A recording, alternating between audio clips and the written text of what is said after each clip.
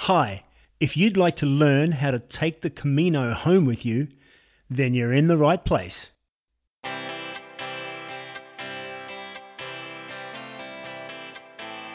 Hi, I'm Brendan Bolton and welcome to Project Camino, the podcast where I interview people from all over the world about their experiences on the Camino de Santiago pilgrimage walk in northern Spain.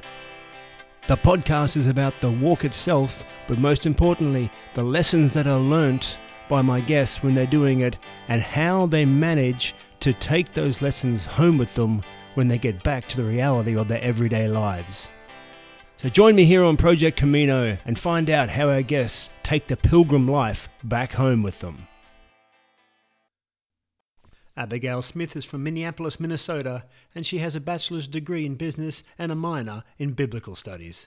She was working for the family business doing customer service and marketing before she walked part of the Camino del Norte in 2016. This journey transformed her life, and now she serves as a director of connections at the Wooddale Church in Minneapolis. She wrote a blog to keep track of her emotions and experiences on each of her 24 days on the Camino, where she covered 702 kilometers, took over 500,000 steps, and drank 75 shots of espresso coffee. Her red wine intake, however, was not documented. As she was trekking, she wrote down some principles that she was going to start applying to her life after Spain, and today she is sharing them with us. I'm here with Abigail Smith, who walked the Camino Norte in 2016 from San Sebastian to Santiago. How are you today, Abigail? I'm doing well, and you can call me Abby. Okay, cool. As usual, I start the show with a statement about how I view the Camino and how this show relates to the pilgrimage. This show is about the 800-kilometre Camino de Santiago pilgrim walk across northern Spain, but it is about much more than that. It is a show about the lessons that are learned on the Camino and how people take them home with them when they get back to the real world. To me, the Camino is a wonderful metaphor for life, that it doesn't give you what you want, it gives you what you need. So Abby, what is your take on that? Those words are exactly it. It wasn't what I had expected at all, but in all the ways I didn't know, it was exactly what I needed. So looking at your blog, some of the things you spoke about on that were early on the Camino, you pushed your body and then realized that there was a lesson to be learned from this. So what was the unexpected lesson you got in that regard? Yeah. So I hadn't trained as well as I should have. And the first couple of days, I went a lot further than I should have. My body had been telling me, like, slow down. But the way that I operate is I just bulldoze right through. And that has been a challenge in my entire life. So it was about day 4 or something on my 23 days that I had to take a rest day. I was so disappointed in myself that I had to stop so early and take it easy. But just taking that day and realizing that my body knows what it needs and needs time to rest as well as push. It turned out to be really healthy for me, and it kind of gave a paradigm shift for the rest of my walk, where I wasn't pushing myself as hard, but listening to my ankles and to the blisters and to every part of my body to make sure that I was healthy. So you talk about being really disappointed with yourself. That disappointment, where did all that come from? I had anticipated doing the Camino with a girlfriend, and in my mind, I expected it to be a really fun adventure where we would drink wine and see the country. But she got a concussion the week before she flew over from the United States to Europe, and her doctor was like, "Oh, you can't fly to Europe." So I ended up going by myself, and I think that was the first expectation that was not met, that I had to work through the disappointment. The first few days were not fun. It was just a lot of work, and so yeah, it was my expectations that I had to change, and taking that disappointment and changing my mindset to be grateful for the opportunity and the silence and just the time, the time to spend doing the Camino. On your blog, you talk about gratitude a lot, and you said that it's crazy what comes up when you have lots of time to reflect, and you talk about the solitude that you got on the Camino. So in this time of reflection, what came up for you? I don't know if it's just me or if it's an American thing or what, but I'm just always surrounded by noise. And yeah, to have the time just unplugged and thinking, and I spent a lot of time praying and just reflecting on my life. I made some major life decisions and really heard from God and was able to work through some like past relationship hurts and reconcile with some people when I got home. I ended up changing careers based on my experience, just realizing how important community is. And the community that you make in the Camino is unlike any other. And so now I work full time for a church, and my goal is to build that community for people that attend the church. So you changed careers, Yeah. and do you feel that the Camino gave you, you talk about the guidance that it gave you, did it also give you the strength to make that change? Because I'm assuming it may have been a difficult one from looking at your blog and seeing the amount of time that you put into being in your original church, moving to another one. It was really difficult. I think being on the Camino, it taught me strength in a way that I didn't know I had before. The first time that I was truly alone in another country and had to just figure life out and trust, the arrows and trust my gut, trust strangers. And so making the transition to a new job, a new church, new friends, it took a lot of strength. It took a lot of courage to do that. And I think I realized on the Camino that I'm strong enough to make that move. So on the Camino, from what you're saying, you discovered that you had the strength to overcome your fear of whatever it was. And you talk about community, and the community, and you mentioned the community on the Camino is unlike any other that you've Yeah. ever encountered. How so? I started walking by myself, and then I realized what albergues were, where all the pilgrims stay at night.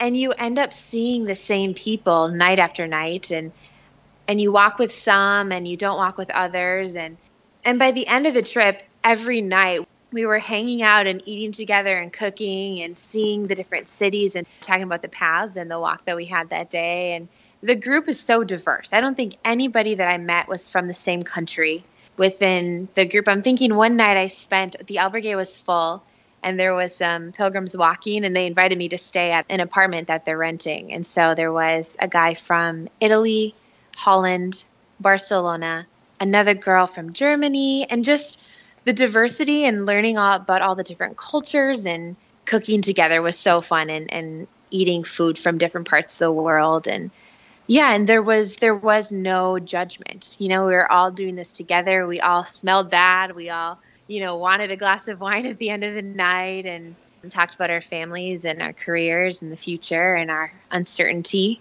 Yeah, so the community was really cool. Yeah, it certainly sounds it. And it's an interesting one you talk about the lack of the judgment or removing judgment. Have you been able to take that home with you, that ability to surgically remove judgment from your thought process now that you're back in the real world after the Camino?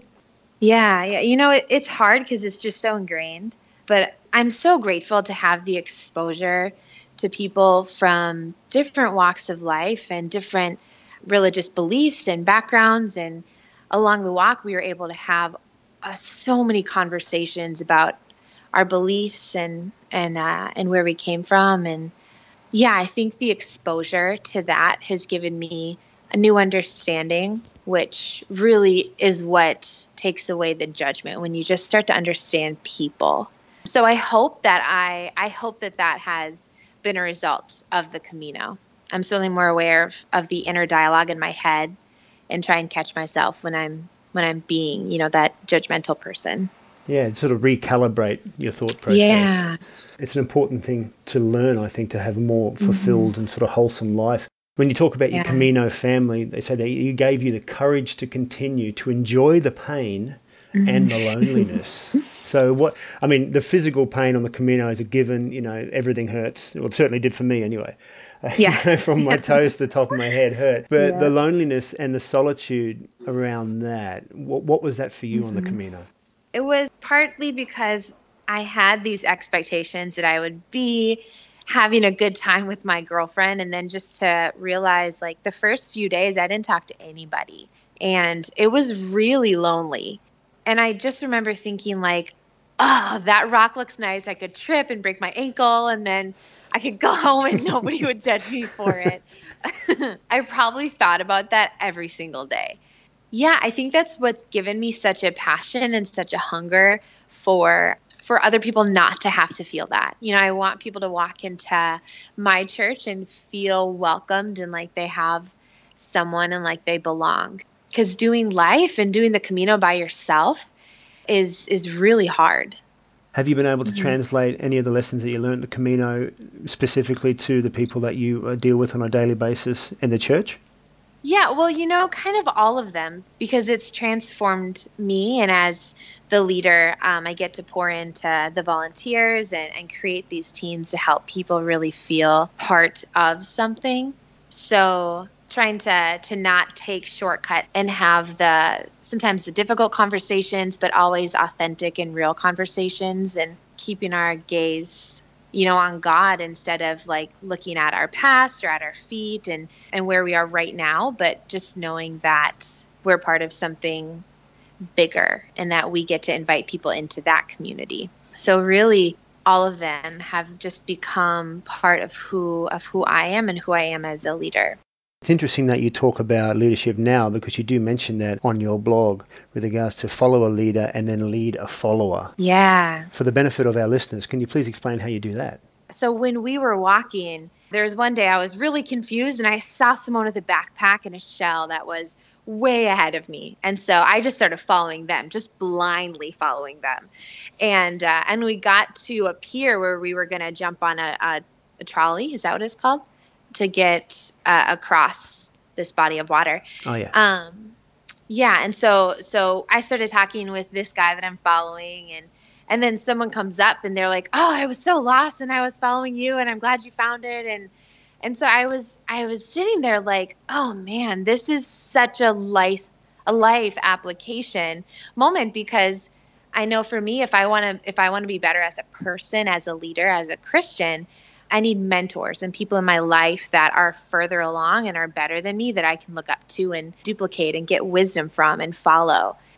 It's interesting you say that because I had a similar one when I did the Camino, in that I had this preconceived idea that I'd be able to walk, say, 25 kilometers or 30 kilometers a day in, say, 6.5 hours. And I just physically couldn't do it. And there were people walking in front of me. There were like ladies in their 70s who were overtaking me. And early on, I was like, this isn't the way it's supposed to be. I'm supposed to be doing better than I am. And it took me 3 or 4 days to work out, no, Brendan, you're doing exactly what you're meant to be doing. And it was a real, like you said, a light bulb moment. So I totally understand where you're coming from. And the Camino forces you into situations, I think, where you simply have to confront this sort of stuff. You have nowhere else to go. Yeah. And you talk about taking different situations that are difficult. These difficult situations make us better, so that we can love each other more, because, as you've said, the whole point is love. And I think it's a wonderful, wonderful metaphor for life, as is the Camino. And you say that the journey is too lonely to be without both of these things, valuing your loved ones as well as making new connections. That's good. Well, you wrote it. So yeah, the new connections that you made on the Camino with regards to the community, as you know, we've discussed those. So talking about the valuing and the gratitude of your loved ones that were already in your life. How did the Camino help with regards to that? Yeah. So I was in Spain, by myself, and my parents were so worried because they had expected, my friend to be there. So they were checking in and really encouraging me. And my boyfriend at the time too, he when I wanted to pack up and leave one day because I had a bad experience, he really encouraged me just to stay and to see it all the way through. And my sisters were just texting and Facebooking me and just really, really encouraging me. And I needed that. I needed the encouragement and the affirmation and just people to keep on pushing me, because I didn't have enough of that in me to make it. So if they wouldn't have, I think I would have quit on like day 4, But then there was a hump that I got over about halfway, And then there's a light at the end of the tunnel. It's like, okay, I can make it now, counting down the days. When you discuss that, it's interesting because I instantly hark back to my career as a coach, and so many people that I deal with stay stuck, and they often convince themselves that making new connections and moving forward in life actually isn't necessary. And the beauty of the Camino is you are forced to make new connections, and you are forced to keep going, because if you don't, then you quit. And as you discovered, anyone can quit, but it's whether you really want to leave and go back to, your home life or whatever, knowing that you had this amazing opportunity and you haven't taken it. I am even more grateful for those relationships, and just trusting that they'll encourage me with each journey that I start. So with a new career, and when I start like a family and everything, I just know that these people are going to be there to be by my side. So it was really sweet, like confirmation of how wonderful the people in my life are. It's a wonderful thing to get that realization that you have really good people in your life and they are always there for you. And sometimes we can lose sight of that. Are you disappointed that you didn't marry the Italian chef? Maybe a little bit. He was a great cook. Well, that's a good start. He ticks one box. Tell me you at least kept in contact with him. You have his details just in case you change your mind. No. Okay, fair enough. No. So tell us about your experience with the dolphins. Oh, yeah. So before I went on the Camino, I had been in Spain for 2 months, in Barcelona and then Cadaqués, which is on the Mediterranean. And I was looking for dolphins every day that we were on the sea. And I never saw them. And I was a little disappointed because they are my favorite animal. So we're on the Camino and walking, and I had met 2 friends. I now call them friends. I met 2 people from Florida. And every time we were by the ocean, which was most of the time, I was just scanning the ocean for dolphins. And my friends were like, Abby, it's the Atlantic. It's way too cold. You're not going to see any dolphins. Like, give it up. Come visit us in Florida, and we'll show you what dolphins are like. And so it was our very last day along the coast. We were about to go in towards Santiago. So I think it was like 4 days before we made it into town. We were on the ocean at Cathedral Beach, which was breathtaking. It was beautiful. And it was a cold day, so we were just there to see the sights. And I asked them, like, oh, do you think we'll see dolphins? They roll their eyes. You're crazy. You're not going to see any. And of course, as we're walking up, someone shouts, there's dolphins. And so everyone like runs off the bus and goes to the coast and watches these 2 dolphins kind of frolicking in the waves as they're coming in. And because I had been looking for them, and I like legit had been praying, God, I don't want to do this. Like, just give me a sign, show me a dolphin. Like, let this be confirmation that I should keep on walking. So it was such a cool moment for me. It was really a moment for me and God to connect, and I felt really special. I mean, it might sound really goofy, but it was a moment for me. You talk a lot in your blog about nature and the importance and significance of reconnecting with nature. And on the Camino, again, you're forced to, because you spend literally hours and hours each day walking along, looking at the different landscapes and the different villages and the people. You're talking about the coastal route of the Camino that you did. And what was the highlight of that for you?